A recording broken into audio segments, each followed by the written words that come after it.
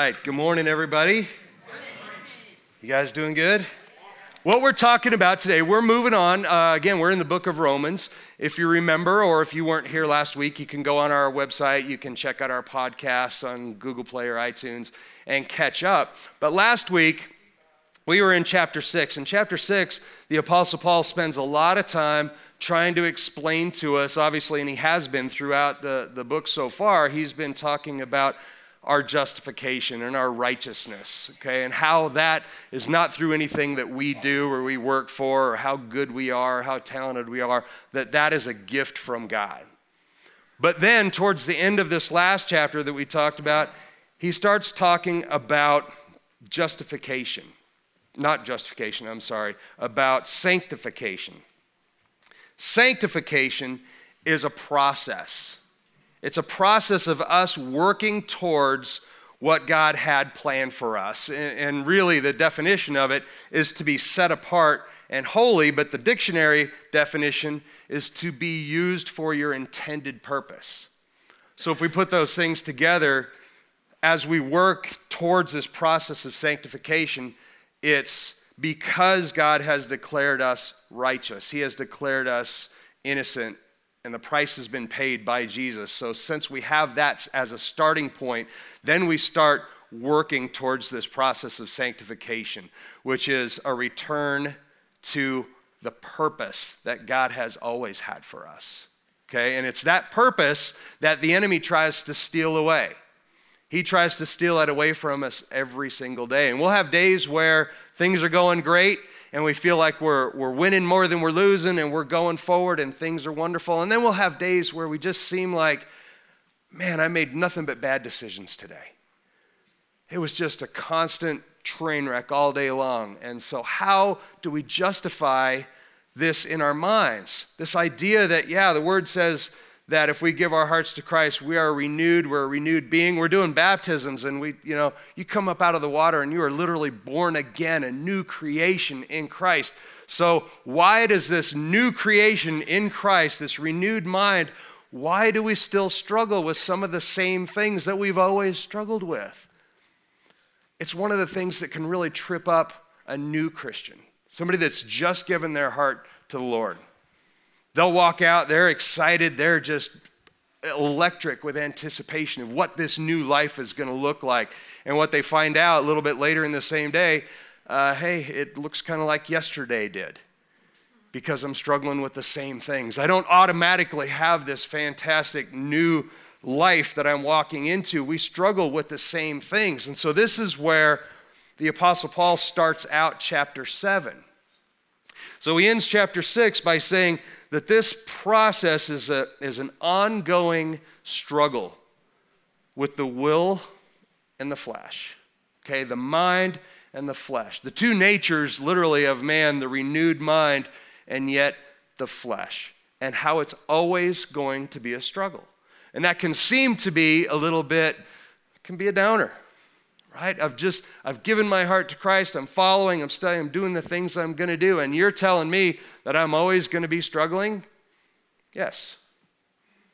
That's what I'm telling you, but it's not just me. That's what the Word of God says, is that yes, there will always be a struggle. And so we're going to go into chapter 7 where Paul really talks about the role of the dual natures that we have, and specifically about the role that the law plays in that nature. So the first scripture that we have, Romans 7, 1-3. Now keep in mind what he's talking about, the struggle of the two natures and dying to sin and those things. And here's how he starts out chapter 7, 1-3. Or do you not know, brethren, for I'm speaking to those who know the law, that the law has jurisdiction over a person as long as he lives? For the married woman is bound by law to her husband while he is living. But if her husband dies, she's released from the law concerning her husband. So then, if while her husband is living she is joined to another man, she shall be called an adulteress. But if her husband dies, she is free from the law, so that she is not an adulteress, though she is joined to another man. All right, who here knows exactly how that ties into the dual nature and the struggle of, okay, if you're like me, you're kind of like, Why does he go into this when we're supposed to be talking about the struggle of the will against the fleshly nature of man and the renewed mind? It really doesn't seem to make sense, right? And this is one of the things we have to know when we're reading the Word and we're studying the Word. Now, a lot of people will pull out this section and they'll use that to study the issue of divorce and remarriage. Okay, they pull that out a lot. But that's not what this is for. This isn't meant to be an entire essay on how God feels about divorce and remarriage and the law as it applies to that and this. Paul's using this as an illustration. Okay, he teaches in other places. Paul has taught extensively about divorce and remarriage. So that's where we go to study that topic if we're wanting to know all the ins and outs. What he's doing here is he's calling our attention to a principle that illustrates what he's trying to talk about. And what he's saying here is that just as this woman, if her husband dies, she is freed from that in order to then go and join to another man. So when our old self dies, we are free to be joined to Jesus. Okay, and this is kind of the point that he's trying to make here. And you have to follow along. Now, he's using this illustration of death and divorce to make his point about our being united to Christ. You've heard that we're called the bride of Christ, right? And so this is the illustration that he's using. We always have to be aware of the reason that he says, or in any scripture, that it talks about certain things as illustrations. Not always meant to be an in-depth teaching. So he goes into the next very scripture here. So it's Romans 7:4 is the very next one. Therefore, so keeping in mind those previous ideas, therefore, my brethren, you also were made to die to the law through the body of Christ, so that you might be joined to another, to him who was raised from the dead, in order that we might bear fruit for God. Okay, so this is where we are. This is where we are. So just as that widow was now, since her husband died, she was free to remarry. Okay, the believer's now free from the law, from the restraints and the shackles of the law, and is now free to join together with Christ. Okay, does that make sense? That's why he's talking about that illustration in that way. All right, and then he goes right on though. Romans 7:5, I've got this one too. For while we were in the flesh, the sinful passions which were aroused by the law were at work in the members of our body to bear fruit for death. Okay, so for while we were in the flesh, so he's talking about prior to the renewed mind, okay, in many ways, even though this is still a struggle. But look at that, which are sinful passions which were aroused by the law. So that's an interesting thought. Our sinful passions were actually aroused and made even more of a yearning, of more of an issue by the law itself. Now that sounds odd, because doesn't somewhere else in Scripture it say that the law was there as our guardian? The law was there to protect us until Jesus could come and fulfill the law. So how then, Paul, he's not asking the question, he's saying flat out, the sinful passions which were aroused by the law. It doesn't seem to make a lot of sense, right? So let's look at it a little bit more. So we think the law is there to protect us. So the very next verse, this is 7:5. So the next one is 7:6. I've got this one. I'll read it to you. It says, but now we have been released from the law, having died to that by which we were bound, so that we serve in newness of the Spirit and not in the oldness of the letter. Okay, so imagine you're hearing Paul talk about this. You would start to think, okay, so the law itself is sinful. The law itself is old and outdated. And in many ways, the law itself is the root of the problem then. It can seem like that's what he's teaching, right? The law itself is the problem. The law itself is what causes all these things. So this is kind of what it seems like he's alluding to. But then you follow his train of thought. Remember, Paul's writing a letter. And he's thinking through, okay? And he may be in his mind, I envision in his mind, he's saying, okay, they're going to start thinking that the next thing I'm going to say is, so therefore forget about everything that was ever in the law, because that'd be the logical conclusion based on what he's saying here. He doesn't say that. He goes this, Romans 7:7. What shall we say then? Is the law sin? Then Paul's favorite phrase, may it never be. On the contrary, I would not have come to know sin except through the law. For I would not have known about coveting if the law had not said, thou shalt not or you shalt not covet. So he's saying the law itself is what helps to see what's right and wrong, but also where you're falling short. In other words, the law really sets what is the divine standard. Okay, and as we know, there's no way that we're going to reach the divine standard. But he's saying here that that standard exists, and it exists for a reason, because we would not have known what sin was. And knowing is half the battle. Okay, how many people know the battle that you're most likely to lose is the one you don't even realize that you're in? If you don't know you're in a battle, you're going to lose it 10 times out of 10. The law serves to let us know that we do fall short. We do fall short. Now notice something interesting here, and you'll find it through the rest of chapter 7. Paul switches to the first person, the personal pronoun, I. Prior to this, it's we and you and they and our fathers and things like this, is to kind of envelop everybody. He switches at this point to saying, I would not have. I would not have. He brings it back on himself. And I want you to pay attention as he goes through the rest of this. He's teaching, yes, and he's teaching them very important issues, but he's internalizing it. He's saying, hey, here's what I deal with, which sometimes can be out, bless you, can be sometimes out of what we think about the Apostle Paul. How many of us think of the Apostle Paul as like, okay, since the time he was born, he was smart, he was a good student, and he was a zealous student, and he grew up and he learned the word and all these things. And then, of course, then he had his epiphany with Jesus and his meeting, and now he's this. And we just like elevate him, right? To where he's this really super holy guy. Think about that image you have of him as we go through this, okay? So, very next scripture here, Romans 7:8, he says this, but sin, taking opportunity through the commandment, through the law, produced in me coveting of every kind. For apart from the law, sin is dead. Sin produced in me coveting of every kind. He's saying, hey, before I knew the law, I was doing just fine. At least I thought I was.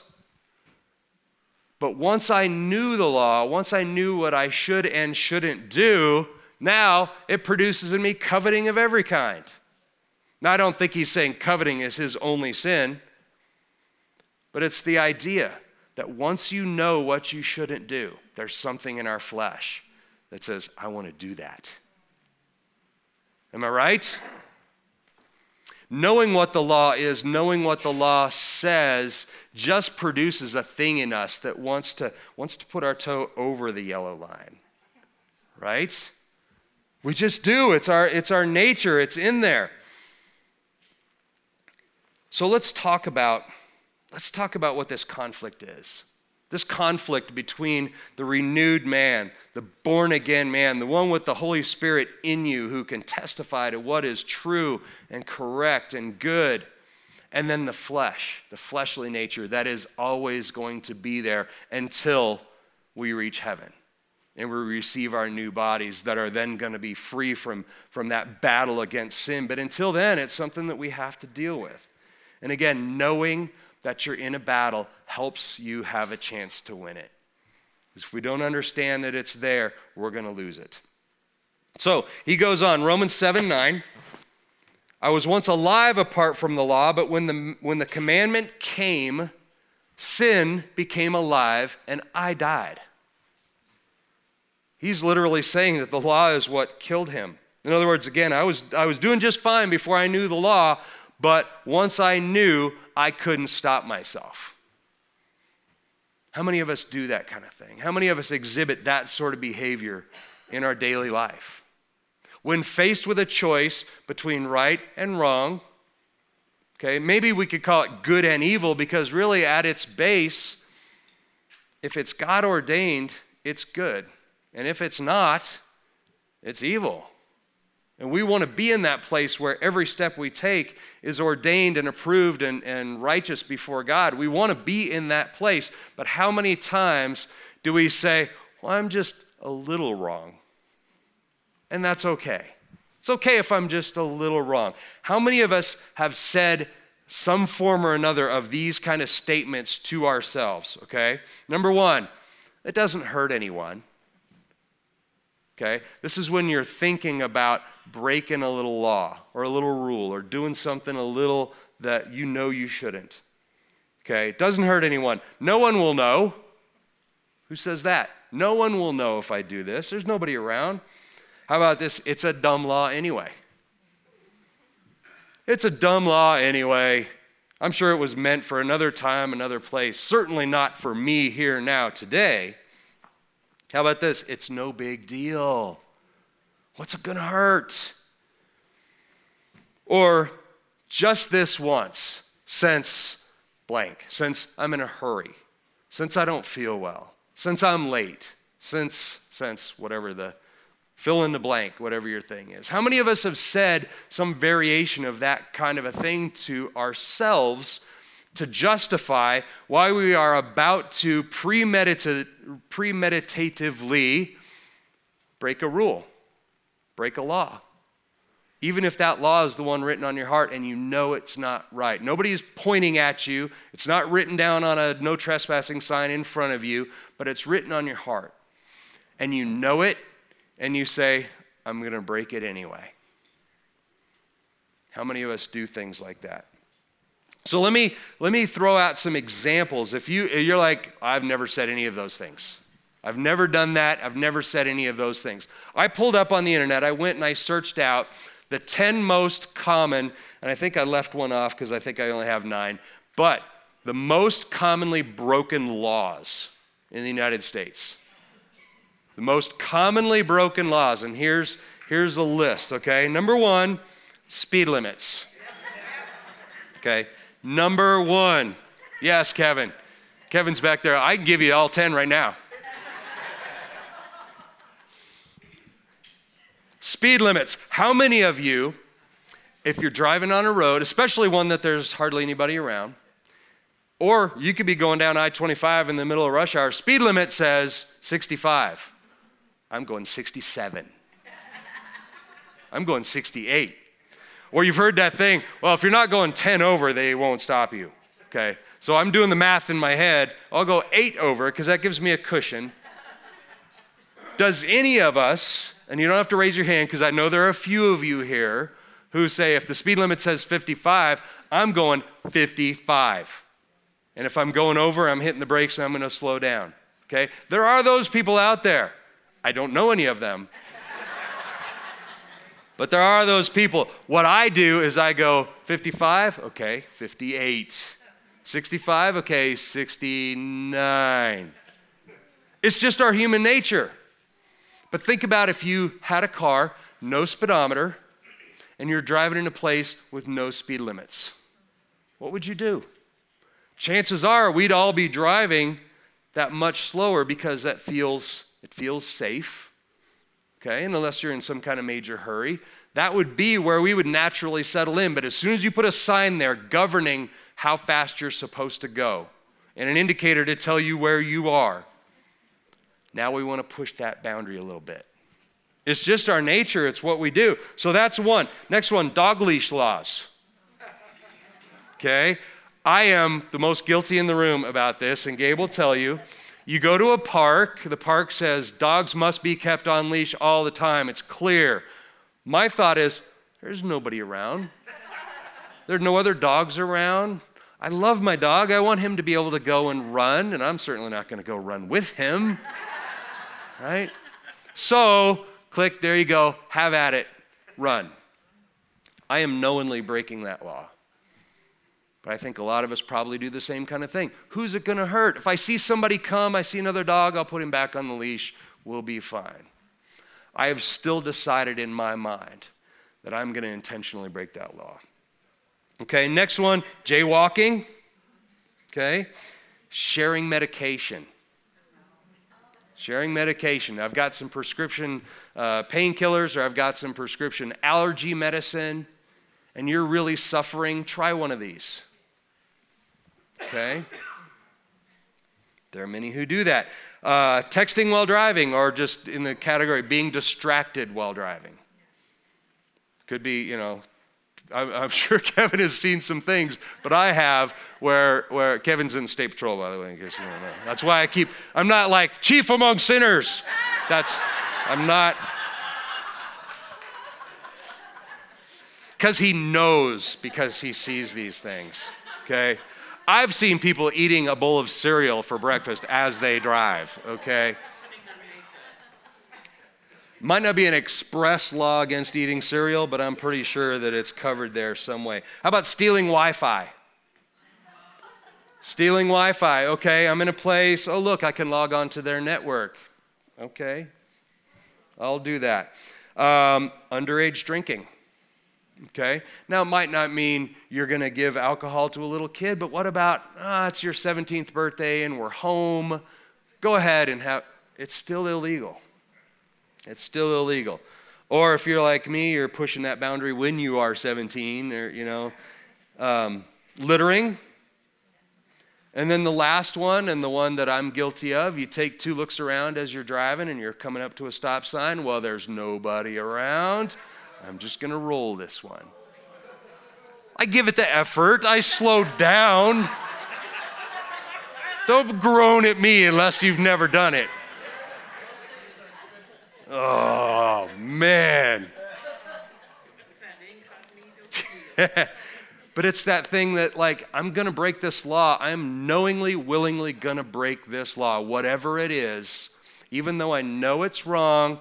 But in my mind, I've decided it doesn't apply to me right now, for whatever reason. Our new Broncos coach, Nick Fangio, had a quote where he said, "We are not going to be a team that suffers from death by inches." You heard that quote? Death by inches. It's actually from Shakespeare. It's not.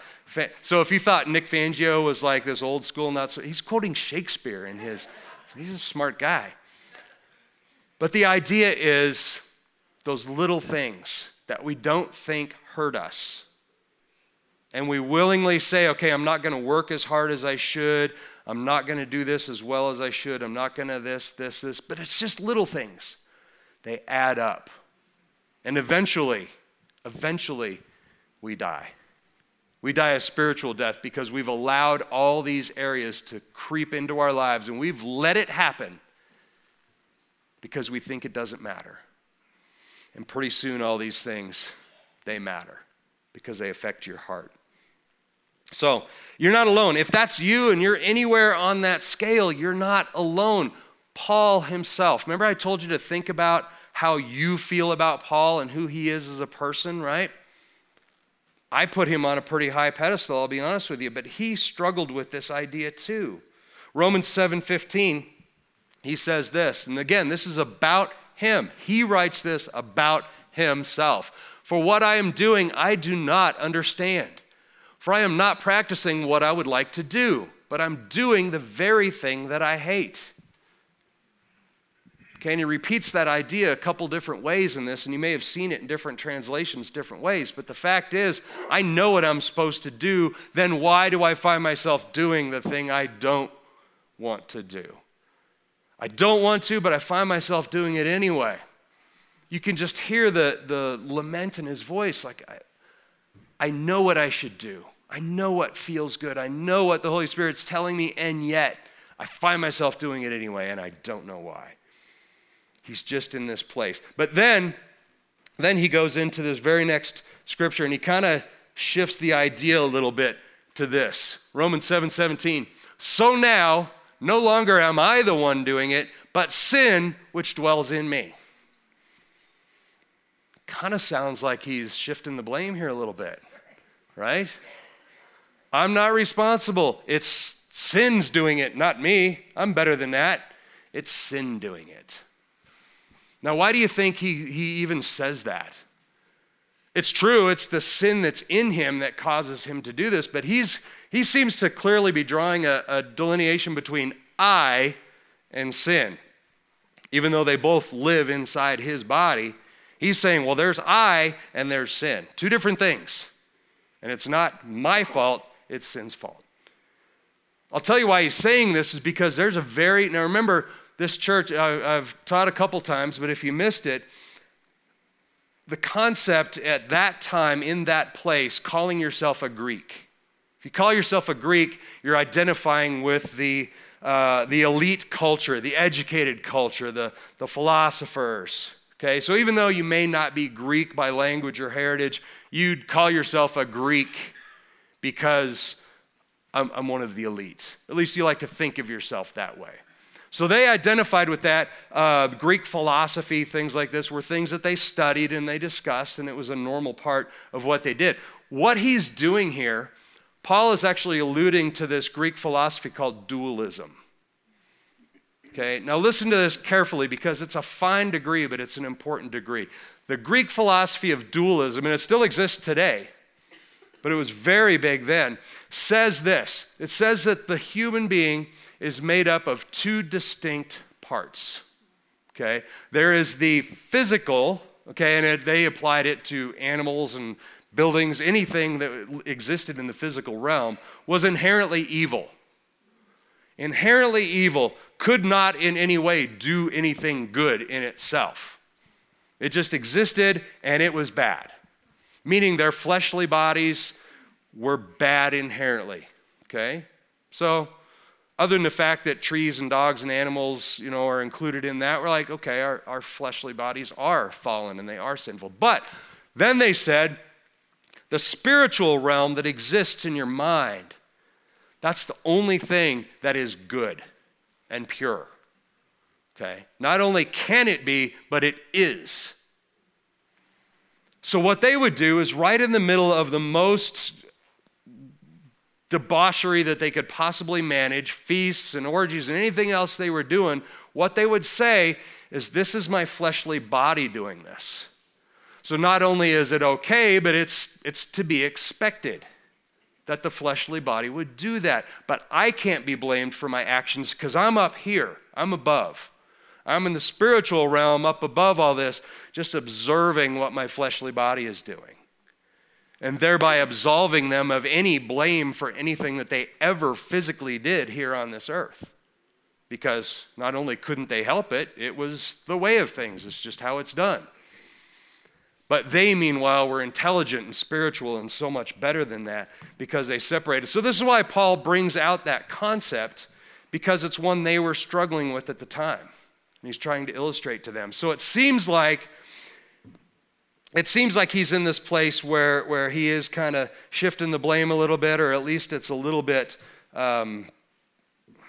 he's kind of softening the blow, saying, hey, I'm not responsible because, but the very next, if you start thinking that he's doing that or using it as an out, he goes right back, very next scripture, and he acknowledges his guilt. Romans 7:18. For I know that nothing good dwells in me, that is my flesh. For the willing is present, but the doing of the good is not. I want to do good. He's not saying it's okay with me that I do evil things. It's okay with me that I do bad things. It's just the way it is. He's saying the willing is there. The willing is there, but the doing is somehow missing. How does that happen?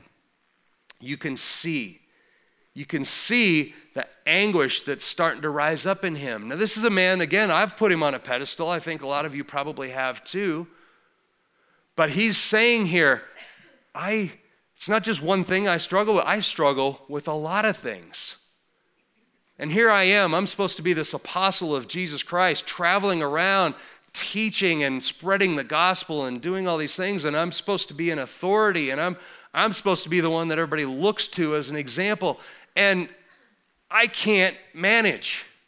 The very next scripture, Very next scripture, actually it's a couple, but it's the very next thought. Romans 7:24, he says this, "Wretched man that I am, who will set me free from the body of this death?" The Apostle Paul, and he writes this in a letter. This isn't just a thought that he has. Wretched man that I am, who will set me free? Follow his thinking here.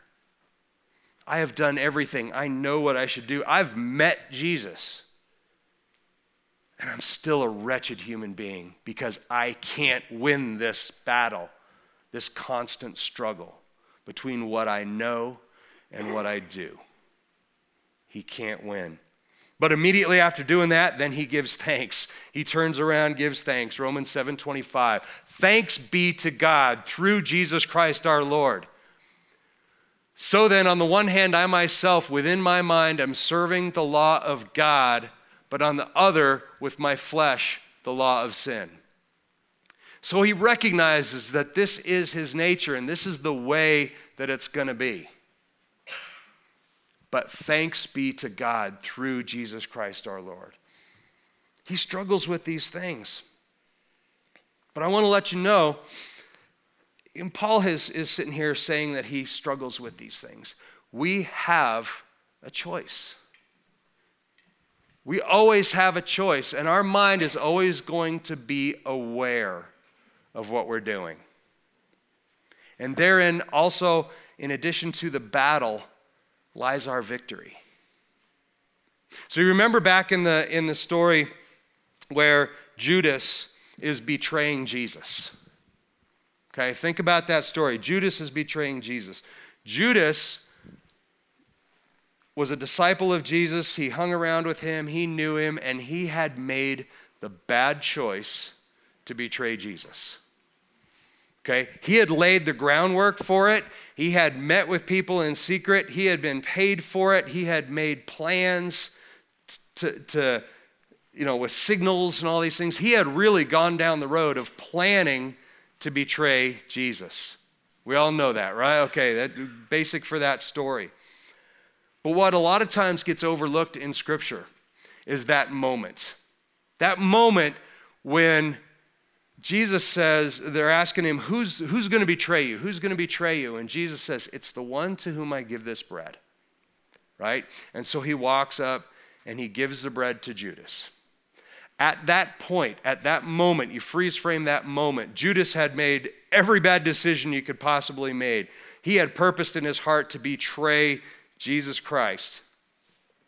He had taken money for it. He was despicable and low at that point. But at that point, he had the choice still to reach out and take that and thus consummate and knowingly fulfill what he was going to do. Or he could have said, you know what? No. I'm not doing this. Now, he had already set things in motion, so maybe it would have happened anyway. But what we do know is the very next scripture after Judas took the bread. Anybody know what the word says? At that point, Satan entered into him. He knowingly did something. He not only made the plans, he not only set things in motion, but he followed through with giving the ultimate choice, staring his Lord and Savior in the face, and he made that choice. I'm going to follow through and I'm going to do this. And the word says Satan entered into him. Church, we have a choice. We have a choice between good and evil, between honoring the flesh and honoring the renewed mind, the born-again man that Jesus Christ died to give us. And so when you listen to this, we know, okay, it's going to be a struggle. It's going to be hard. We have a choice. We're going to fail probably more often than not. Again, Paul, wretched creature that I am. He recognizes this, but let me tell you where the victory lies. Let me tell you where the victory lies. The victory lies in the fact that you recognize that you're doing it. You recognize that you're thinking the way that you shouldn't think. You recognize that I'm about to, or I am, or I just did something I shouldn't have done. At whatever point you recognize that what you're doing is operating in the sins of the flesh versus the renewed mind of Jesus Christ. At the moment you recognize that, that is a victorious moment because your flesh in itself will never recognize that. Your flesh in itself will follow the path that feels good and that feels right, and there will never even be a twinkle in your mind that something's amiss.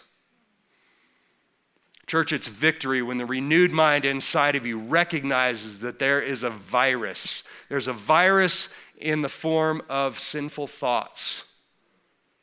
Maybe those thoughts have turned into action. But at whatever point you recognize it, that's the point that you have victory over that. Now comes our choice. Do I say, this is wrong, and it feels good and I'm doing it anyway? That's when we lose. That's when we lose. That's when we can say, I struggle with this thing and I lost to that thing, whatever your thing is. Struggling is part of our Christian life. We are going to struggle with these thoughts. We are going to struggle with the nature of the sinful fallen flesh. We're going to struggle. But church, consider it victory when you see it and you do something about it. Because that's what conviction looks like. Condemnation comes from the devil. Condemnation is saying, you're broken, you're always going to be broken. Why even try? Just go do what feels good. That's condemnation. Conviction, some people call it sweet conviction, but when you're in the middle of it, it doesn't always feel sweet. Conviction is saying, I see what I'm doing. I'm seeing that that's not glorifying God. That's operating in the flesh, and that is not right. And I'm going to do something about it. That's what conviction is, and that's where our victory in Jesus Christ lies. And that he is giving you everything that you need. Everything you need to identify the lies and the schemes of the enemy. In other words, to be able to see that you're in a battle, see where the battle is, and then he's given you authority over that. He has given you everything you need through the Holy Spirit to not only identify it, but to beat it. And then it's our choice to take it from there. Worship team, you guys can go ahead and start coming up. So we know all these things are true. We know that that statement is true because of the way that chapter 8 starts. We call it chapter 8. It's the next paragraph in his letter. But he starts out with this. By the way, chapter 8, Pastor Craig gets to teach next weekend. Gabe and I will be here, but Pastor Craig really had it on his heart. I want to teach Romans chapter 8. So come next week and hear that. He's got a great message for it. It's really something that's on his heart. But Romans 8, verse 1 says this, Therefore, there is now no condemnation for those who are in Christ Jesus. Church, that should get an amen. There is no condemnation. Feel free to throw out an amen anytime you want, by the way. You don't have to wait for a prompt. If you're feeling an amen, throw it out there. We're that kind of church, all right? Hey, this is our promise. This is our promise that the word says that we have victory over sin and death, okay? And eventually we will win that war and we'll be in heaven. We'll be aside from our sinful flesh and we will receive our renewed pure bodies. We'll be in heaven where there is no sin. But until then, we persevere and we fight that battle here on earth. But we fight it not alone. We fight it with the very truth that Jesus Christ gives us. There is no condemnation. So if you're feeling condemned right now, if you're feeling condemned, it's from the devil. And our response then is to say, okay, I'm feeling condemned. I'm feeling like I'll never win. Father, what do you say? Because that's the only way we're going to receive that truth. So take this response time. As we respond to this message, take this time to seek God's heart, especially those of you who might be feeling some condemnation. You might be feeling like it's hopeless. I've struggled with this my whole life. I've never gotten victory over it, and it's just going to be that way. Take this time, this response time here while we introduce communion, and seek God's heart and just ask him, Lord, I'm feeling condemned over this. I feel like this beats me up every single time and I feel like I'm never going to kick it. Lord, what do you say? Seek his heart. And then ask him. It's okay just to say, okay, you've said I'm going to beat this. How? Tell me the first thing to do. Remember, the word prayer is simply talking to God. That's all it means. Ask him how. We have prayer team in the back who would be more than happy to pray through this with you. If you need just some starters or some help, maybe you've got some healing, something else that's going on in your life, our prayer team would love to partner with you and just help you walk through those things. And then we'll move into communion. Communion we have at the crosses. We've got juice and bread and crackers, and you can serve yourself at both crosses. Or up here, Gabe and I have wine and bread, and we would be happy to serve you. But let's do this today. Let's do this today, being thankful that through what Jesus Christ did for us, not only are we justified in the eyes of the Father, but we start walking that path and that process of sanctification, and we don't walk it alone. He's there with you every day. And then the very last thing, if you're sitting here and you feel the tug, like, I want to renew my baptism. Maybe you've done it and you want to renew it. Maybe you did it as a child and never as an adult, and you want to proclaim that new man. You want to make that public profession of that. You can do that. As Gabe said, we've got some t-shirts, at least a dry shirt to change into. We've got some beach towels. If you want to do that, we'll make a way. After the song here, I'll come up and I'll just ask if anybody wants to. But bring that before God. If that's something you're excited about doing and you want to, we would do that. Now, I'll introduce it later. If somebody wants to, I'll tell you how that's all going to work. But let's move into communion again with just thankful hearts. Amen? Thank you, guys.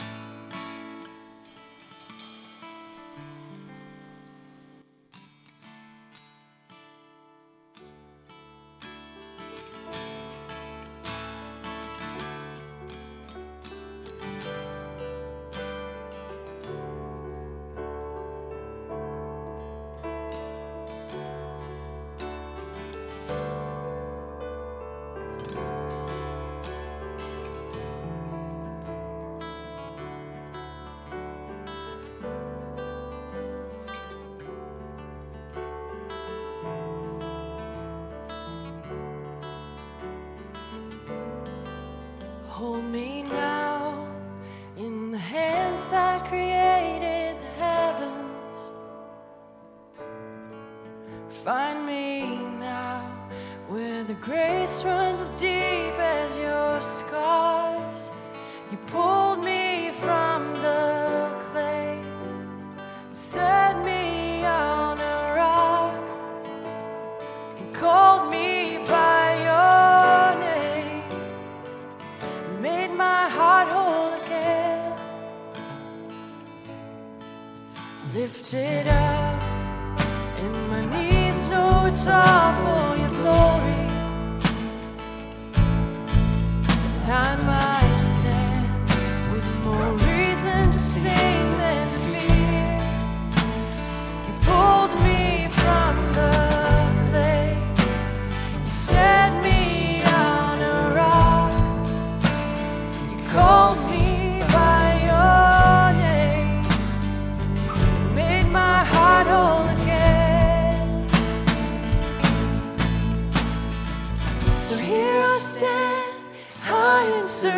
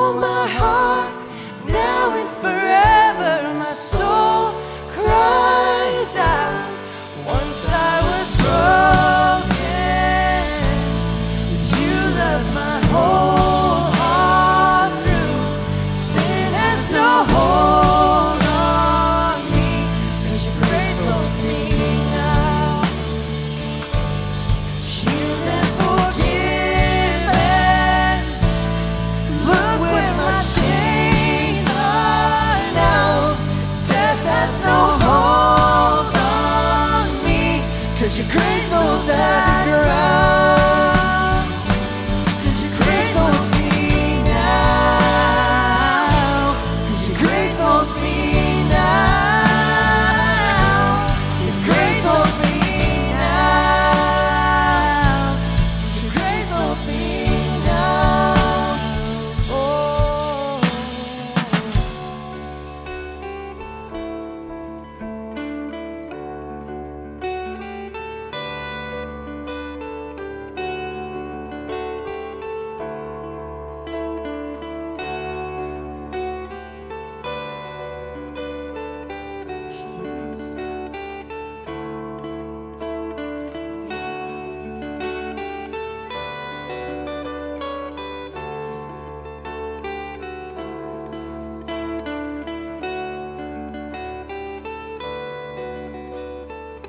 Here I stand, high in surrender. I need you now.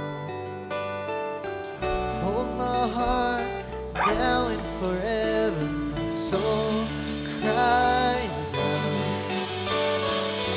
Here I stand, high in surrender. I need you now. Hold my heart now and forever. My soul cries out. Here I stand, high in surrender. I need you now. Hold my heart now and forever. My soul cries out. Once I was broken, you loved my whole heart through. Sin has no hold on me, 'cause your grace holds me now. Healed and forgiven. Look where my chains are now.